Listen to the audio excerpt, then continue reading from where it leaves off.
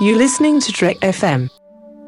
This is Steve Sansweet of Rancho Obi-Wan, and you're listening to the 602 Club.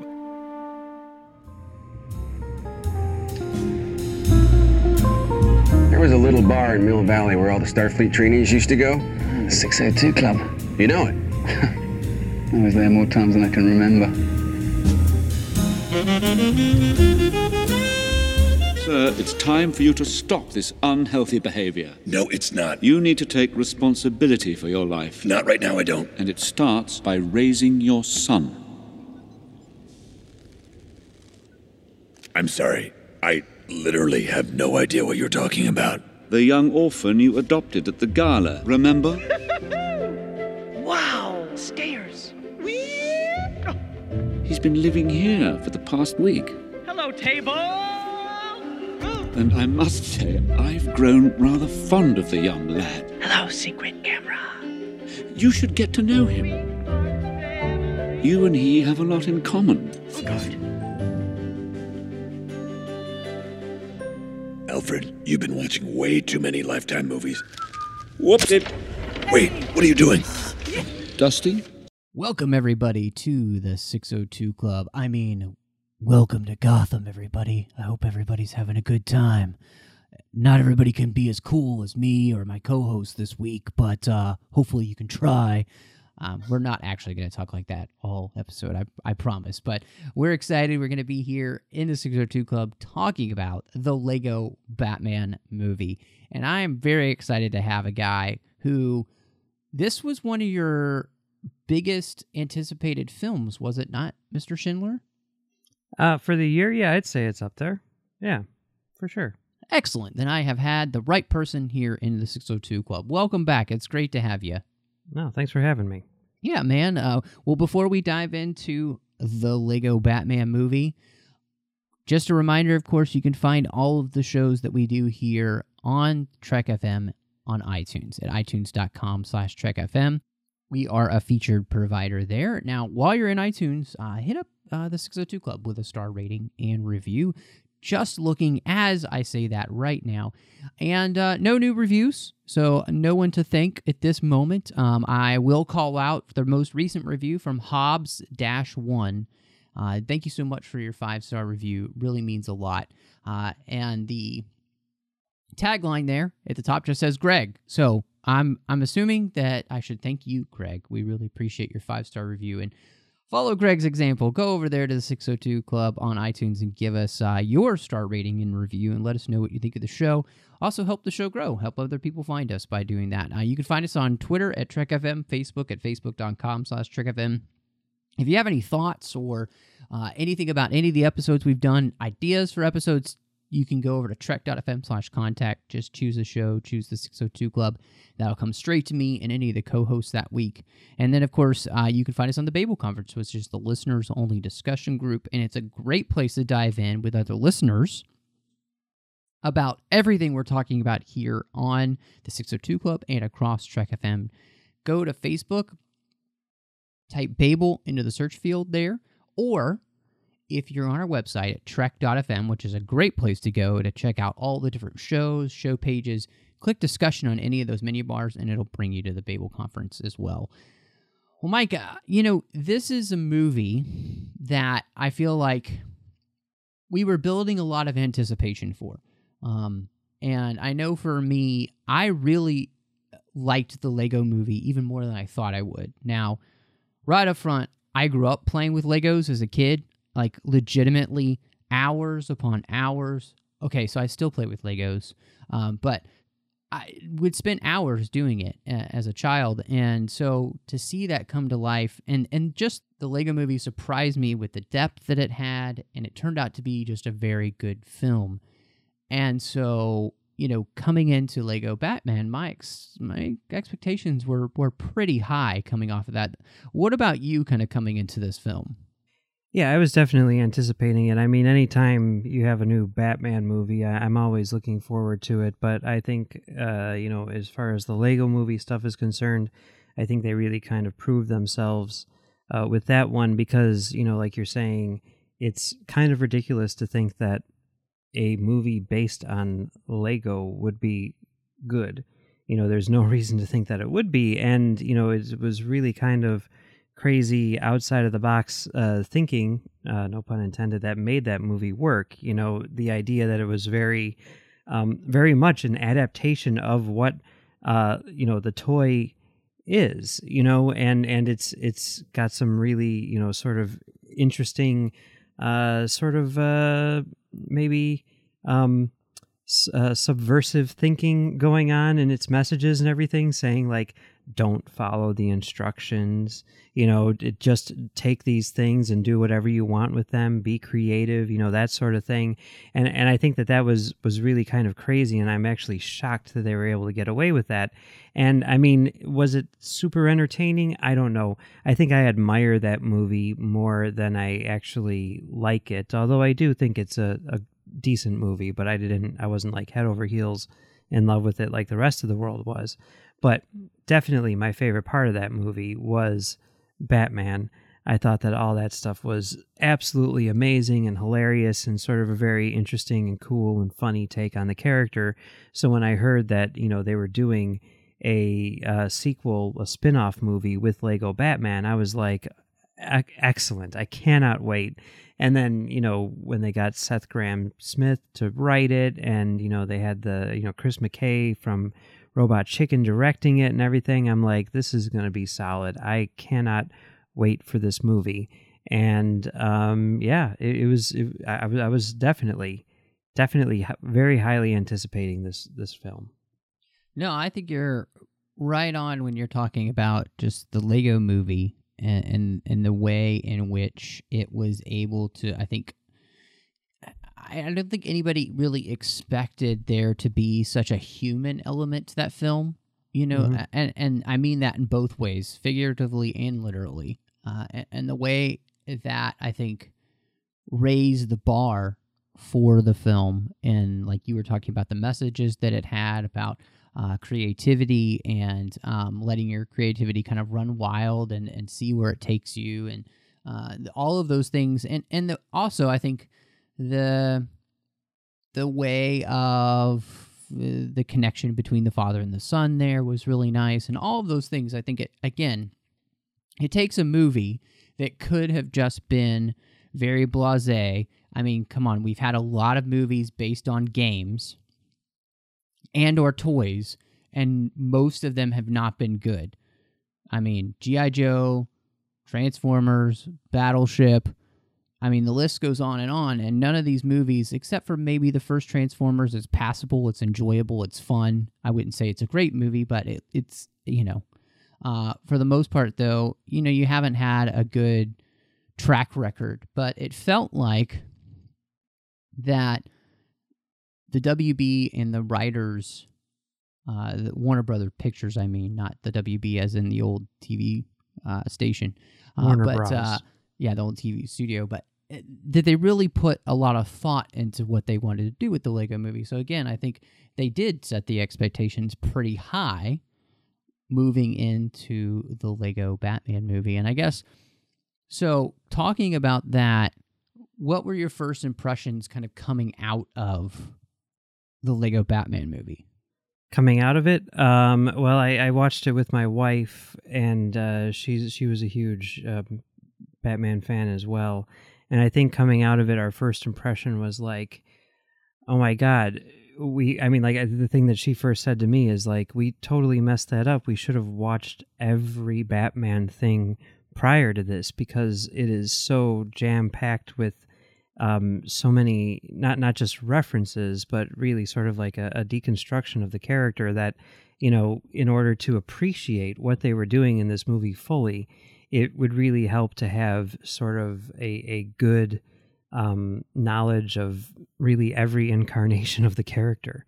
And I think our first, reaction coming out of the theater was like, we have to go home and watch all of the Batman movies and read all of the Batman comics right now, so that we can come back and see it again and really dig deep into what was going on in this movie, because it's incredibly dense and it's very, very awesome. And I think that it's easily the best movie I've seen so far this year.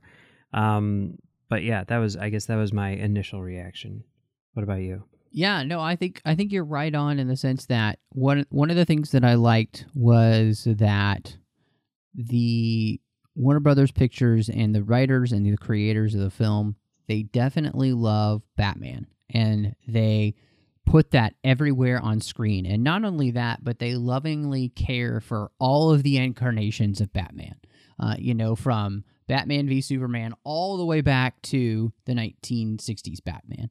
Even further back than that, all the way back to the original serials. Exactly. Well, and all the way back to the first, comic. Oh, yeah, so the first comic too. I think what's wonderful about it is that you can tell that they have spent a lot of time studying all that stuff so that they can get their references right.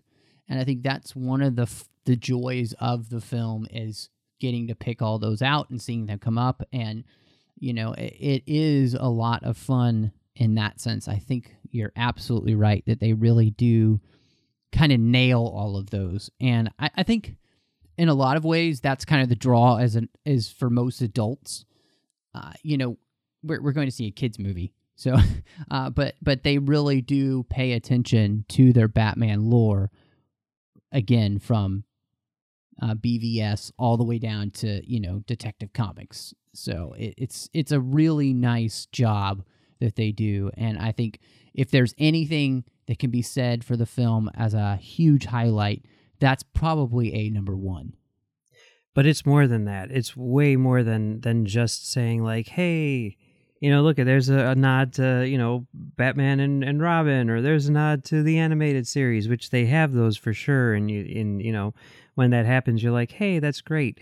But really what it does more than that is really sort of examine what it is that makes Batman Batman, and sort of dissect, the mythology and, in particular, a very sort of like weird aspect of the mythology, which doesn't really make a lot of sense in most incarnations. And that's the idea of the Bat family, Yeah. And sort of get into, it gets into not only why he has the Bat family, but also why, on the flip side of that, kind of like why, for the most part, he's a loner, why he doesn't have the Bat family. And it's kind of weird to be talking about this in, a movie based on a toy line, but it really does get, pretty deep into, the psychology of the character in a way that I think is more effective than most of the quote-unquote serious movies which try to do that. How many times have we seen his parents get killed in that freaking alley, And how many times has it actually added to the story? How many times has that deep brooding, him talking with someone about it or whatever, really added to, our understanding of the character? Not that many, comparatively speaking. And yet here, it adds a lot. It really gets into like what that did to him psychologically and why he is a loner. And I think that that's really, really impressive. Well, I think that's something good to talk about, this whole idea of kind of formatting the character of Batman. And, it does a comedic job of showing that Batman has become like the worst version of himself, in the sense of that he's totally cut himself off from everyone, even almost Alfred. That he doesn't want anybody near him. And there's and that's kind of, I think, created this real needy selfishness in him. Like his only identity is as Batman. Like, and I thought that was kind of funny that they always have him in the cowl, even when he's just at home, because his whole identity is wrapped up in being Batman and absolutely nothing else. And yeah, that is an interesting look at the psychology of Batman. But you're right; it's formatted in the experience in the alleyway. And his goal is to never allow somebody to get close to him again, so he doesn't have to experience that loss. He cut himself off from the entire world because that's the only way he knows to keep himself safe anymore. So yeah, you're right. It does do that for sure, and I think it does it in a very like I said, comedic way, but it's definitely there for sure.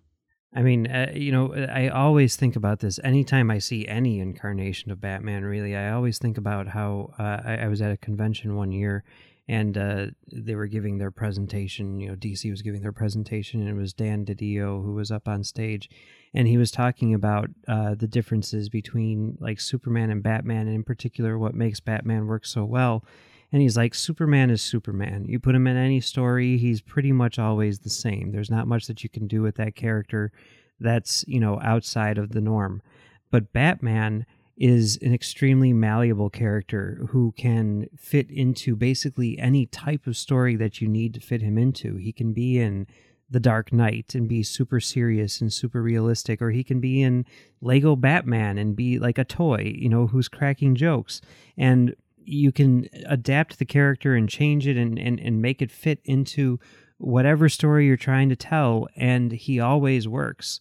And that's one of the reasons why he's such an impressive character, because he can be whatever you need him to be, and it won't break the character. It's not like you're altering the character in order to, so that he's no longer Batman, and I found that to be really interesting, and and now every time I see anything, any incarnation of Batman, I always kind of appreciate it, and it helps me to kind of understand that there is no definitive version of Batman, and that, Lego Batman is not any more or less legitimate than, say, Ben Affleck Batman, It's all Batman. It's all true. It's all real. It's all part of the overall mythology.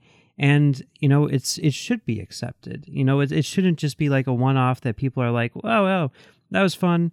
It should be, looked at with this as much,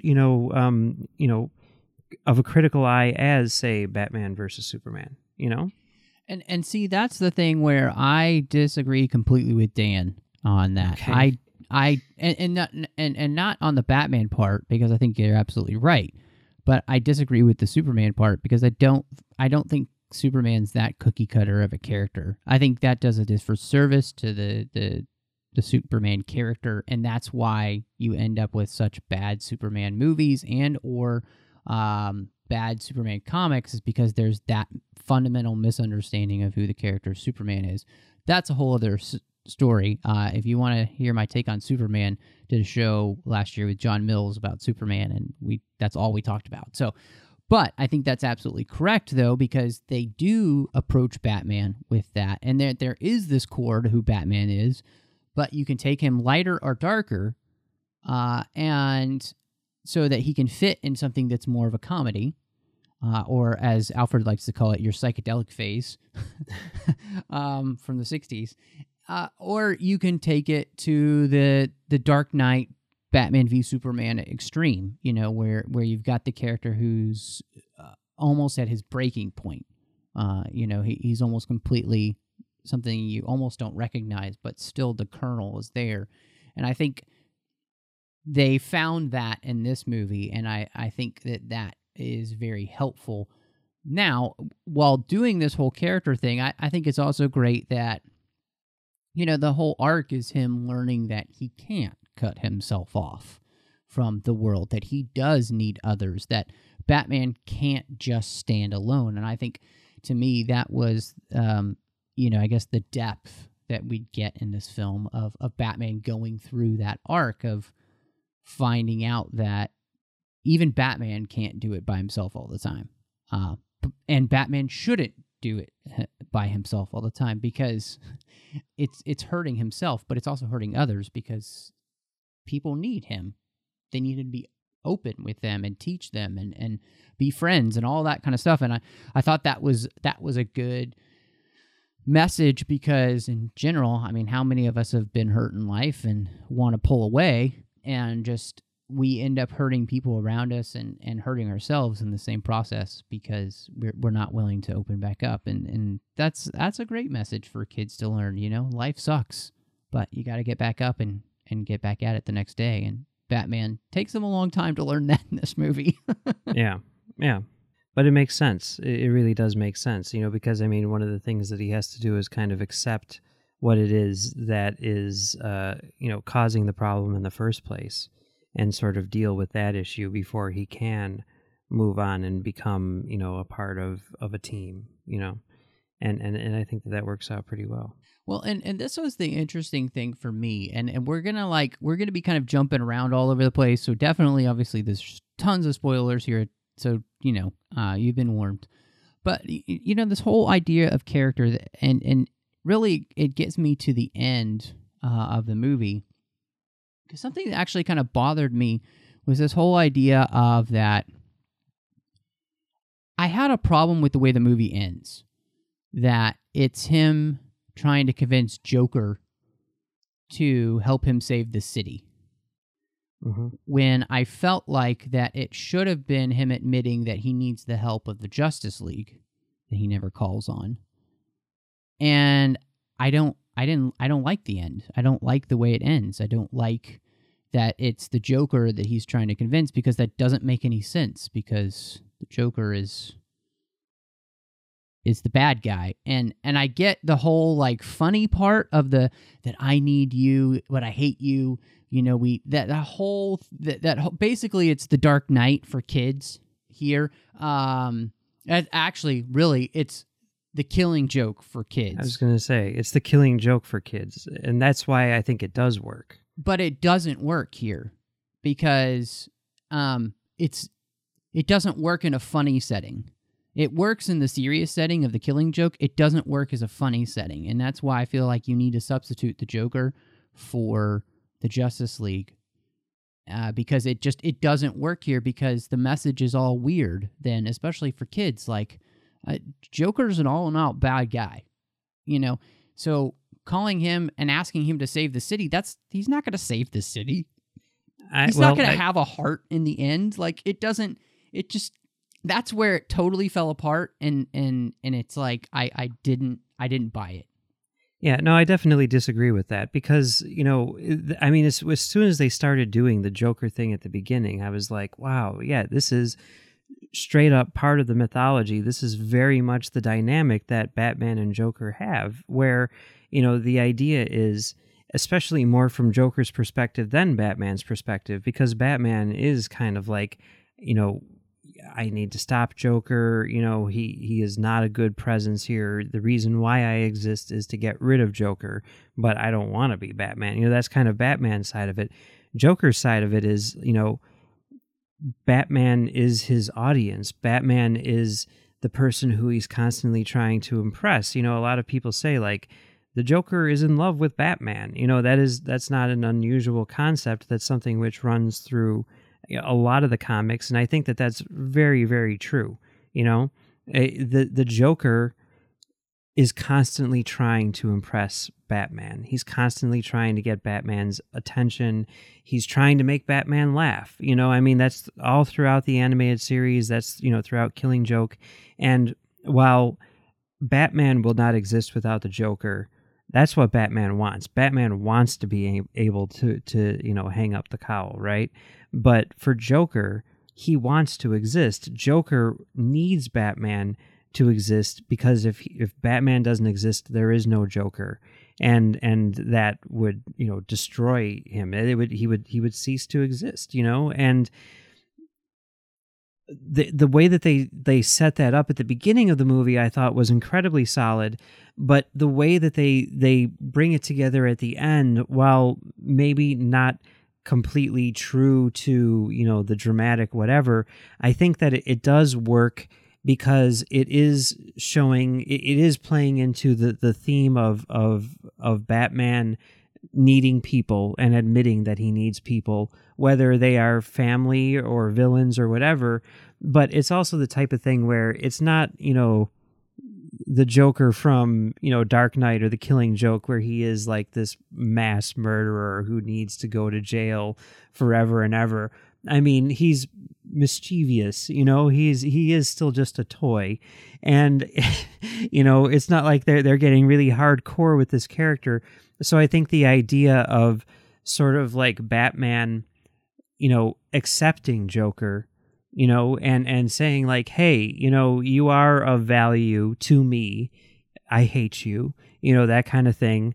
And the Joker sort of like feeling accepted and sort of like taking that acceptance and turning it into a positive thing and turning, seeing the error in his ways in a sense, even if it's for just, that moment in time, and joining with Batman to save the city. I think that that's a really good message for this movie. And it's also a really good message for kids, and sort of saying like, you don't always have to be the bad guy. If you do something wrong, if you're a bully or whatever like that, you can still change your ways. You can still, save the day. And, hey, you don't always have to, punish the people who are bad Phillips guys. Song. It's, it's pretty deep. It's a pretty good message for kids. It's like it's not black and white. People can be bad and then be good. That sort of thing. And I don't know, bringing Justice League into it, I mean, they could have done that, but that to me would have been like really unwieldy. And to me, it would have been nothing more than an extension of bringing the Bat family into it. I mean, that's the same sort of thing.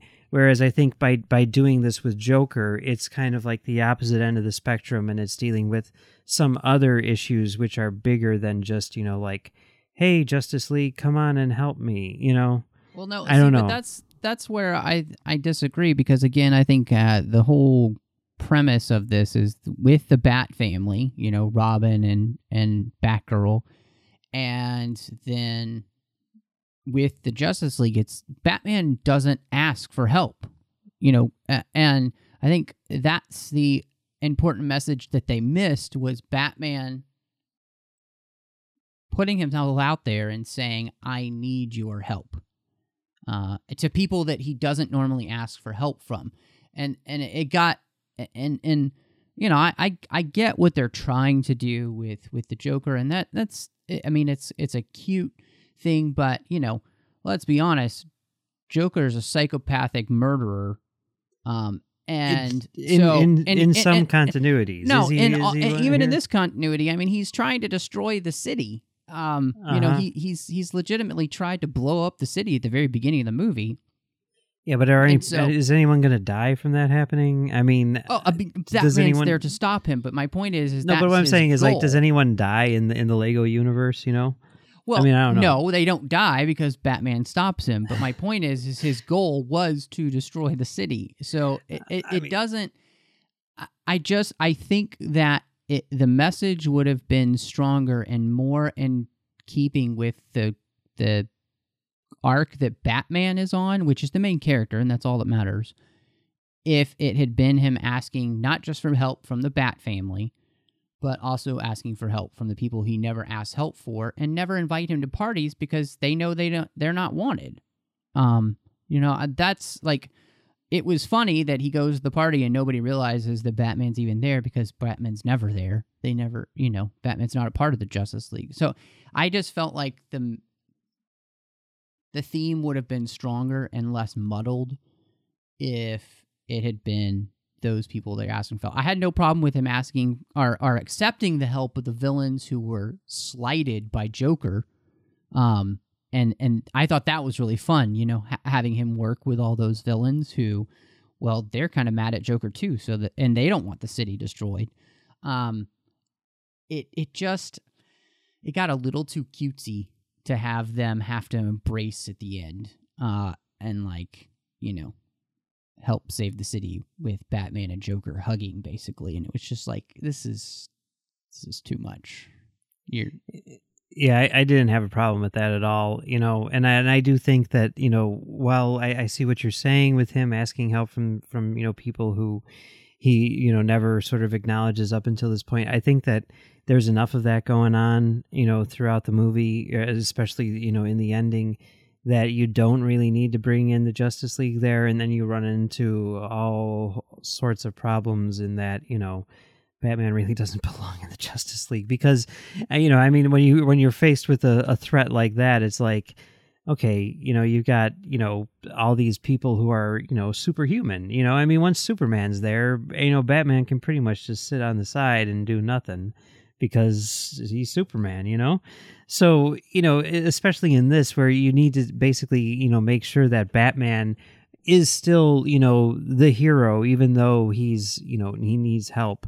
I think that bringing the Justice League in would have just made things a little more complicated, a little too busy and big and, you know, unnecessary. Well, having read a lot of Justice League comics, Batman is definitely needed in the Justice League. I can tell you that. He's the important. brains of the operation. Well, not just the brain. I mean, he's not the only brains, but I mean, he brings the cynicalness, you know, which is needed for a lot of heroes that have nothing but optimism. Like Dr. Phlox, you kind of need that balance, and he adds the balance. So, no, I just, yeah. I think too, and we're continuing kind of this whole idea of the character, but I want to move a little bit to just kind of the story itself and kind of the editing structure of the film, because for me, there's the first part of the movie which is really fun. You've got, you know, all the big heist with Joker and Batman stopping them and all that stuff, and then you get this like lull, and it's just like lull, lull, lull. I mean, it's like 3, 4, 5 minutes in an animated movie of Batman just doing nothing but eating by himself, watching movies by himself, and it's not well paced. It's badly edited at that point. It's like you needed to cut that stuff down because we get it. Batman's a loner. He eats alone. He watches movies alone. Like, it just takes a little bit too long for that section to end. And it was just too much. Let me put it this way. After seeing the film, I feel like this movie needed to be a straight to DVD hour film. It didn't need to be a full animated feature because the joke plays itself out and they let the joke linger on too much, which is strange coming from the, you know, director of Robot Chicken, where you have, you know, 3-minute skits and that's it. Yeah, I don't agree with that really. I think that that sequence in the middle was hilarious, you know, and I you know, if it lasted 5 minutes or whatever, it didn't feel like that, because I think each little bit added something to it, and you know, I was constantly sort of just like, there's so much going on in terms of, like, you know, I guess world building. You know, they have a knack for world building, as they say in you know, La La Land or whatever. That, you know, I was just kind of like fascinated by all of it. You know, I thought it was really funny, but I was also like really sort of interested in, like, well, this is how Batman lives. You know, this is his life, and I thought that like the comic timing and a lot of that stuff was really, really funny, especially like considering the fact that it was an animated thing. And I think a lot of that, it reminded me a lot of like sort of like the comic timing in Robot Chicken, and that stuff just cracked me up, you know. And it was weird because, like, even in that sequence, you know, throughout the entire movie, there's so much going on, and you know, every single moment of the movie, you know, like halfway through or whatever, I was like, I need to go to the bathroom. And I'm like, I can't. I, like, you know, most movies or whatever, you can be like, okay, I know how this scene is going to play out. I'm going to just sneak out right now and I'll be right back and whatever.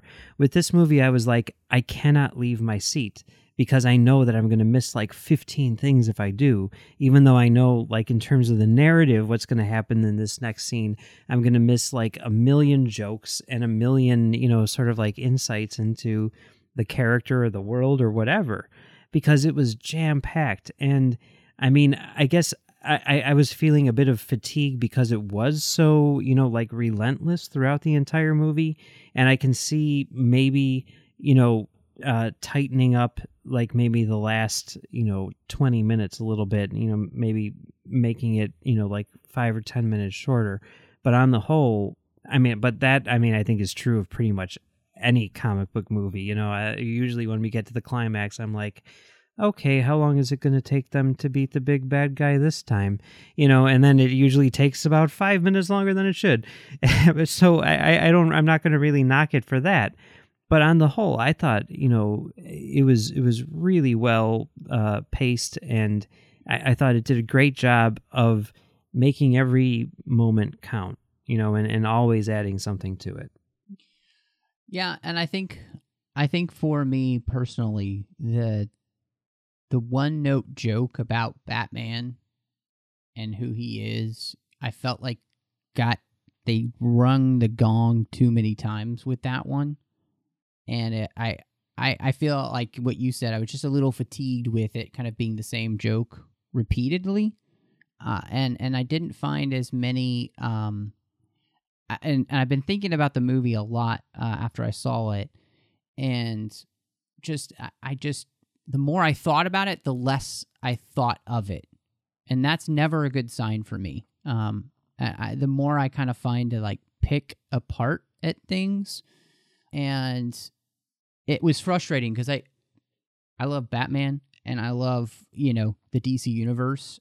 And so I didn't enjoy that I came away feeling like that. So, but I'm glad to hear that you didn't, and I think that just speaks that there will be people who just absolutely are buying it and love it. And then there are those that don't. And that's just the way it goes, with anything. So I wish that I had felt a little bit more like you did, because I guess, yeah, I just kind of came away feeling like if this had been an hour long at home, I guess I would have felt like it that's what it needed, like one of their Lego specials that they do.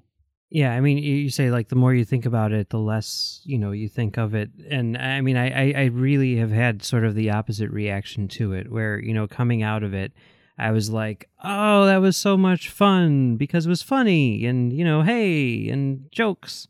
And then thinking about it, the more that I think about it, the more I think about sort of like how it was, really kind of like dissecting the character and commenting on what the character is and what the mythology is, and, how that applies to all the other things that we've seen of Batman, and how, the next time I watch The Dark Knight, I'm going to view it through a different lens because I saw Lego Batman. And, that makes me like it even more. I think that I need to see this again for sure, like really soon. But I think that that I appreciate it more now than I did when I came out of it.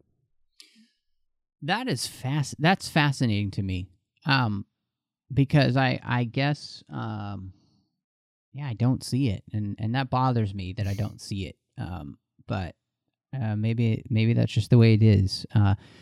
One of the things that I really did like about the movie and the way they kind of constructed the story was the fact that in the Phantom Zone, they had all these great villains from across the spectrum of Warner Brother properties. Yeah, basically of Warner Brothers.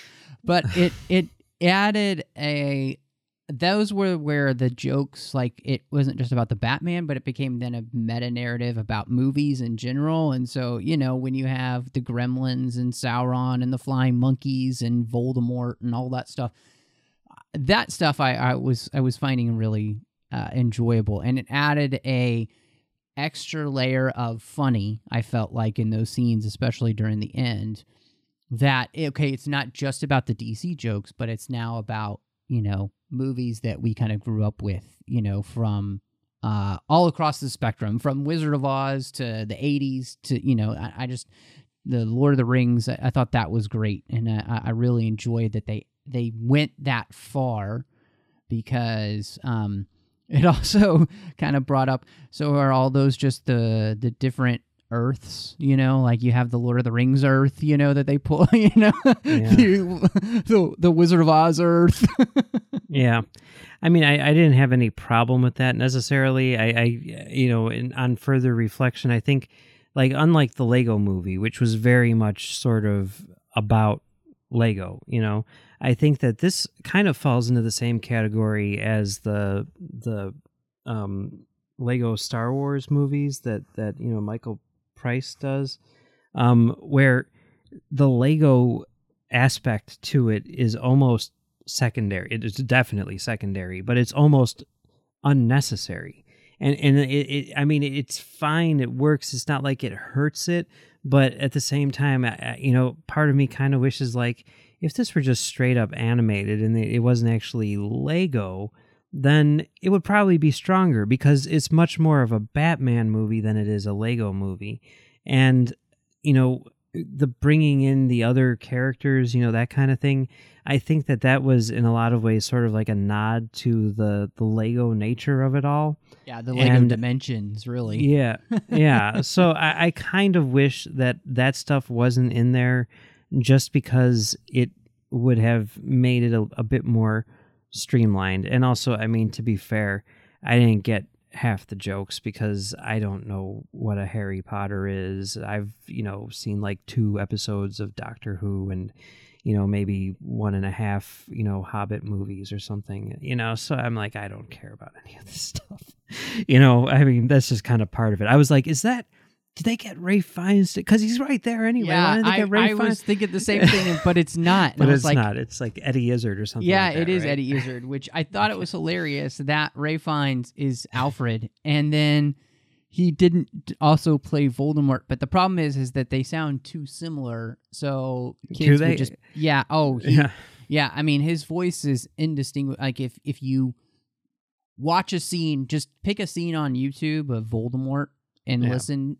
I mean, kids wouldn't be able to distinguish then. Why is Alfred all of a sudden Voldemort? Mm-hmm. It would have been bad. So, which leads me to the character foundations and the voice work. So, I mean, there's tons of people here. We're not going to talk through all of them. I don't even think we need to talk about Will Arnett because, I mean, he is genius in this role. I mean, there's what can you say? But the one I really wanted to ask you about the most is Zach Galifianakis as the Joker. Yeah. And what did you think? Because I came away with a distinct impression, but I want to hear what you had to say first. I wasn't really a huge fan. I mean, I think he did a serviceable job, but he wasn't a standout to me at all. I think that we've heard a lot of various interpretations of the Joker over the years, and I mean, obviously, Mark Hamill is the Joker, and everyone else is just sort of like a variation on that. And I don't think that Galifianakis' performance brought anything special to the table. It's certainly not the direction that I would have gone in. Is it a bad, performance? No, not at all. But it doesn't rise to another level in the same way that, Will Arnett does, with Batman. Yeah, I think you're absolutely right because Will Arnett has been able to create his own Batman. It is Lego Batman. He is the Lego Batman now. The same way that you kind of think of the Christian Bale Batman, or as we move on, we'll probably think of Ben Affleck the same way, or even Michael Keaton's Batman, or all the way back, to the Goofy show in the 60s. You have all these different Batmans you think of, and they have kind of put their mark. This Joker, I honestly don't understand why they just didn't get Mark Hamill to do it. And maybe they couldn't because he was filming Star Wars at the time, but just get Hamill to do Joker because there's no reason to not do it, if you ask me. I mean, I see a reason not to do it. I see wanting to make it its own thing. Everyone else is different. But if everybody's going to be thinking, man, I wish it had just been Mark Hamill when they come out. Well, I think what you need to do is find someone, in the same way that everyone thinks of Kevin Conroy and you bring Will Arnett in and he brings, something different to the table. I think you need to find someone who's really going to bring something different to the table. And I think, maybe they thought that was Zach Galifianakis. Certainly he's a very broad comedian, someone who on paper might be a good choice, but it didn't really work as well. Thinking like, who would I get? I'd have to really think about it, but I don't know. I can't. No one comes to mind off the top of my head, but maybe Tony Hale. Maybe keep it in the Arrested Development family. I don't know. I could definitely see him doing it, but yeah, I don't know. I don't think I would have gone with Mark Hamill just because, with the exception of Billy D. Williams, there's no one who's like reprising their roles from like another, incarnation. And I think that is the correct way to go about it, Which, speaking of Billy D. Williams, he did not have enough lines in this movie. Like, I he needed was more barely Billy in it, D. For sure. Yeah. I do have to say, I thought it's wonderful that Michael Cera can still sound like a 9-year-old boy. His Robin was a lot of fun. It worked really well. I thought it was fantastic. And then, Ray Fiennes as Alfred Pennyforth, I thought was really good too. Brought a lot of fun to that role. Any other of the voice actors that we get, anybody else stand out to you at all that you is watching the film, that it could be as small or big a character as we got? Yeah, I mean, Rosario Dawson was really good, obviously.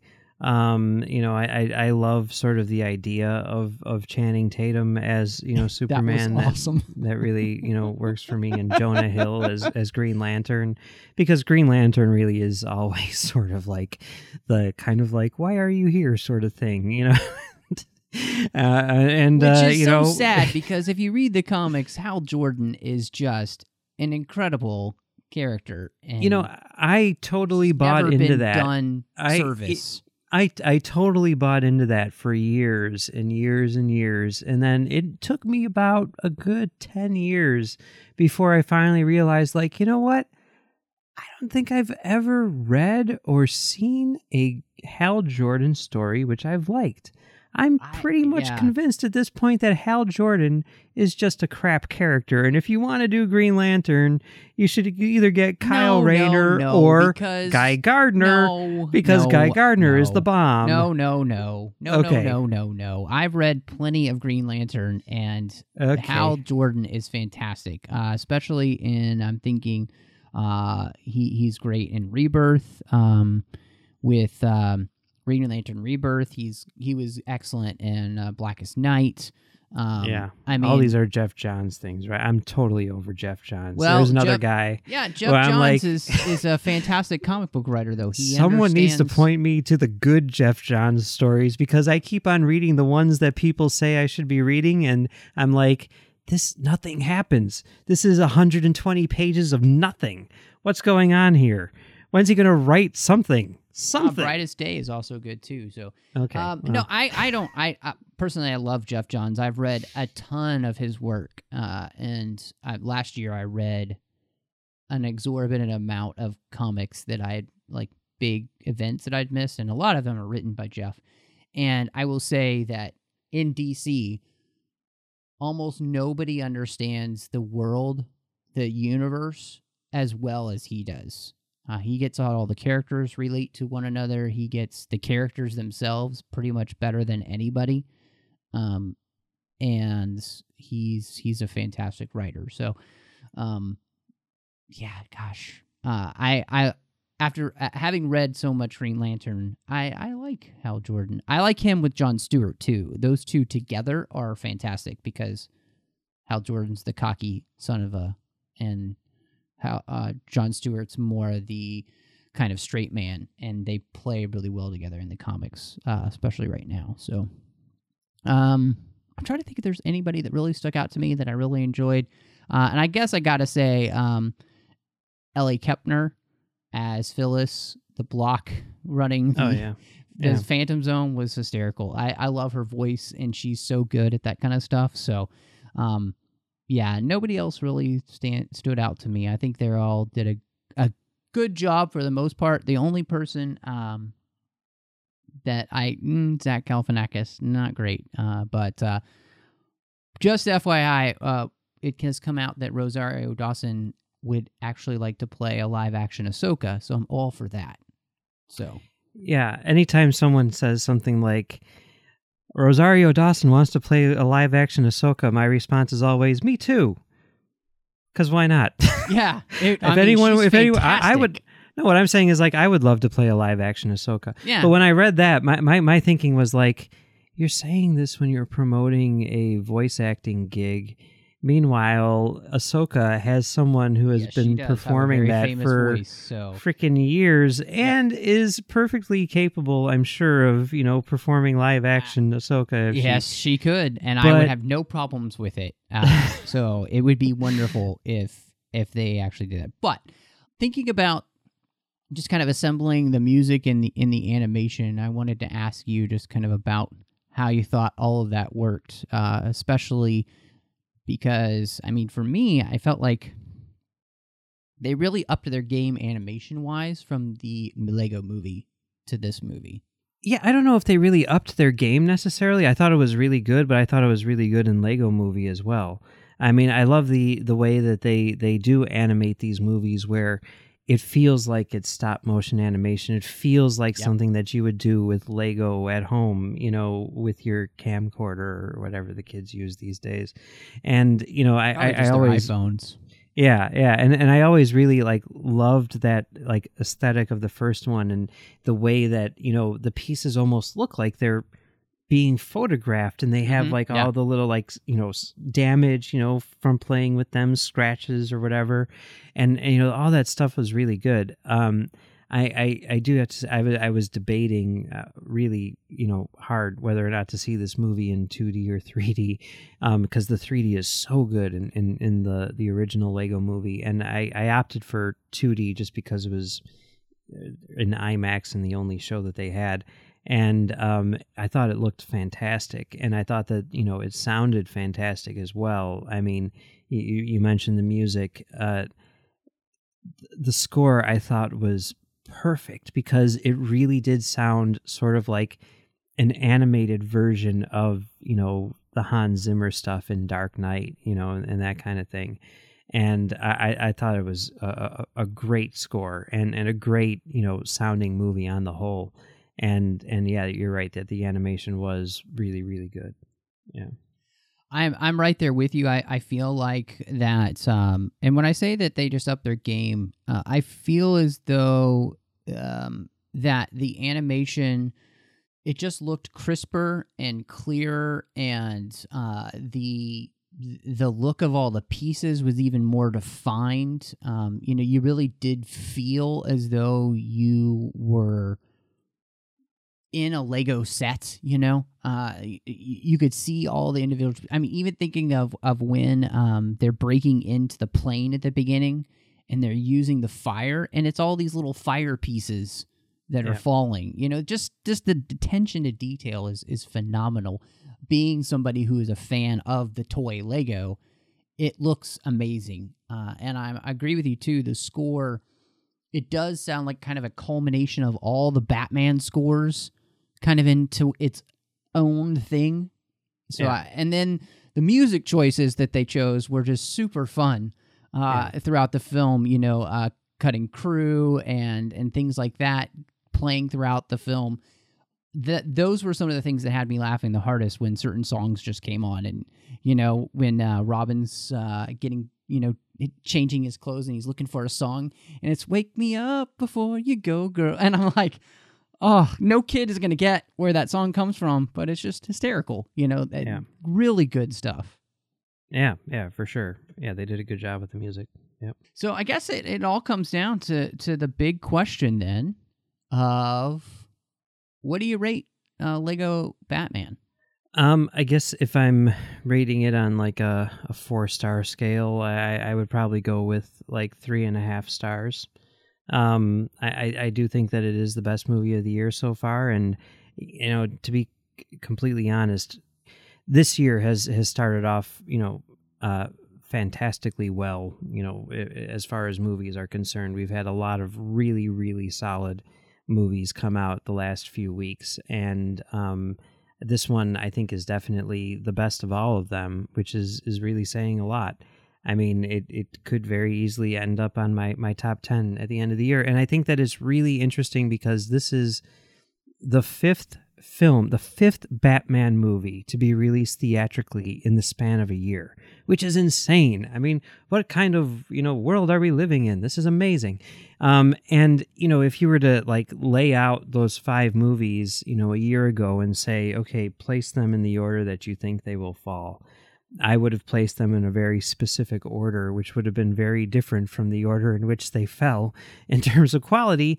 And I think, I mean, it's close in some regards, but I think that this one is number one out of all five. And that's extremely impressive and unexpected. So yeah, I liked it a lot. That's awesome, man. For me, I'm going to go without a 5. And I would say that this is a 3.5 star out of 5, or 3.5 batarangs. First try. And so, I like it, but I didn't love it. And I wanted to. And I go into every movie hoping that I'm really going to like it. And that, and obviously I'm a huge DC fan. I'm a huge Batman fan. Batman's right up there with Superman and Wonder Woman as my favorite all-time superheroes. So it's definitely not the best movie I've seen this year. For me, Hidden Figures was the best movie I've seen this year. Oh, that counts as last year. So, but for me, it didn't come out till January. So, I guess, if I'm looking at it, it may be the best film I've seen this year, but I haven't seen very many movies this year. So, I don't know. I think maybe John Wick 2 beats it. So I was definitely disappointed with John Wick 2. I mean, I liked it, but I was going into it like, is this good? Oh my God. Side, and we'll do a little side episode here, but I'm right there with you. Like it is not as good as the first one, for sure. Yeah, it's definitely not. Yeah. I mean, and I'm gonna heck, we'll do a tiny mini little John Wick thing, and everybody get a little bonus. Yeah. So, John Wick 2, were you frustrated as well that it's so much just, oh, well, now you have to see part 3?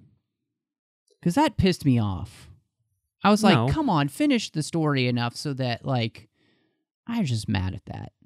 No, I mean, it took it to a different place, in the same way that the first one ended, and it went to a different place. And I was okay with, leaving the door open to, expanding the world even more. I think that some of the places that this one went were a little weird.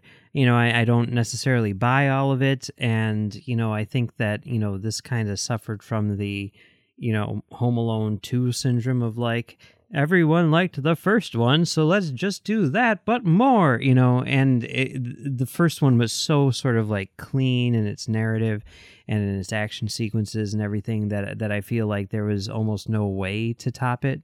I don't know why I thought that this one would top it. I guess because everyone was saying how great it was. But I was definitely disappointed with John Wick Chapter 2. But that being said, I'm very much looking forward to John Wick Chapter 3, whenever that comes out.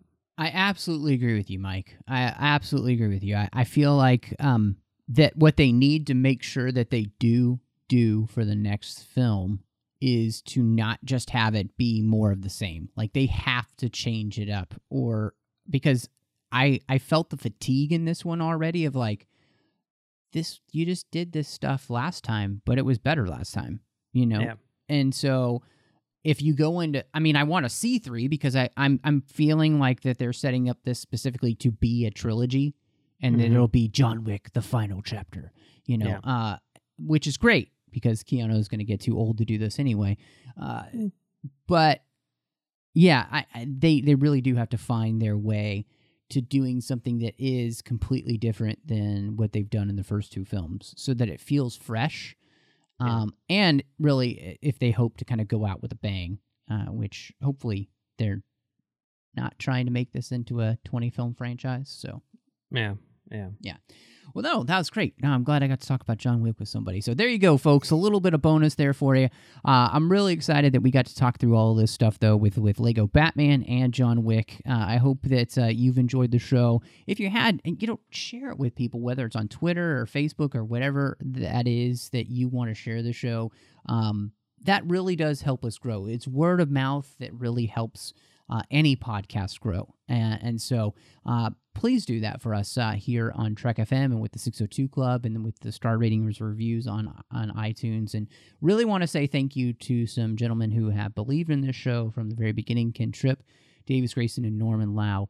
Your support of the show as associate producers through Patreon means so much to me. So I really appreciate that. And they support the whole network with what they do here, not just the 602 Club. And you can too. We definitely need your help in that. So go to patreon.com/TrekFM and you can see the ways in which you can make sure that every single part of the Trek FM network keeps coming to you each and every week.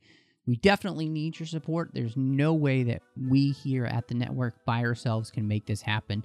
So again, go over to patreon.com/TrekFM and see how you can become part of the team.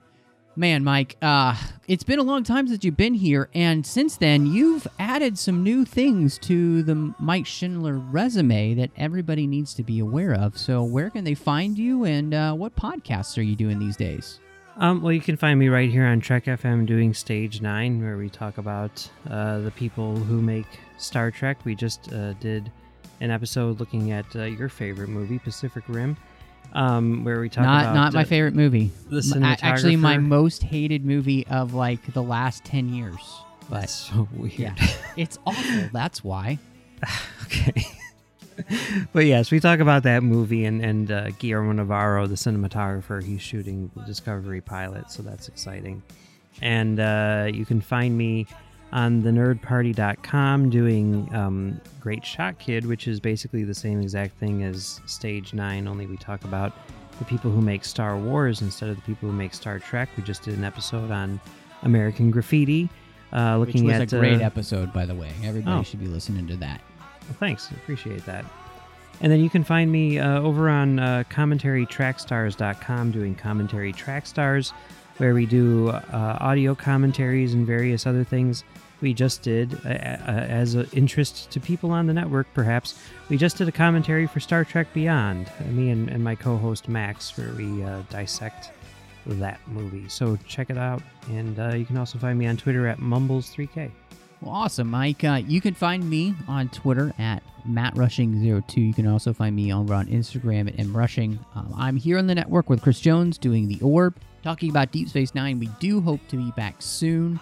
As long as Chris' health continues to improve, which we are very thankful that it is. Your thoughts and prayers are definitely very, very much appreciated in that.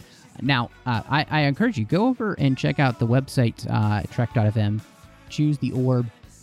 Check it out. I updated all the show pages, so there's a brand new look there. So I hope everybody will enjoy that as we gear up, hopefully, to come back with that show.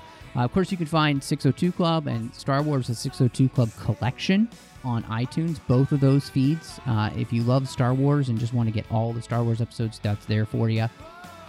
On the Nerd Party Network, just like my good friend here, Mike, I'm doing Aggressive Negotiations with a man that we are both familiar with, John Mills, and we just talk Star Wars each and every week.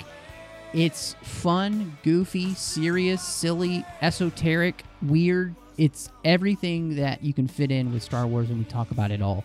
That's Aggressive Negotiations. And then I'm doing Owl Post, a Harry Potter podcast with Drea Kaufman, and we are walking through every single chapter of Harry Potter, one chapter at a time. So if you're like Mike and you've never really gotten into Harry Potter, it's kind of the perfect time to do it because we're going really slow and we're taking it a chapter at a time so everybody can read a chapter a week.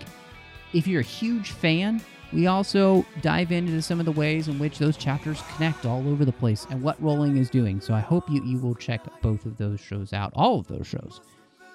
Well, thank you so much for joining us, and y'all come back now, you hear?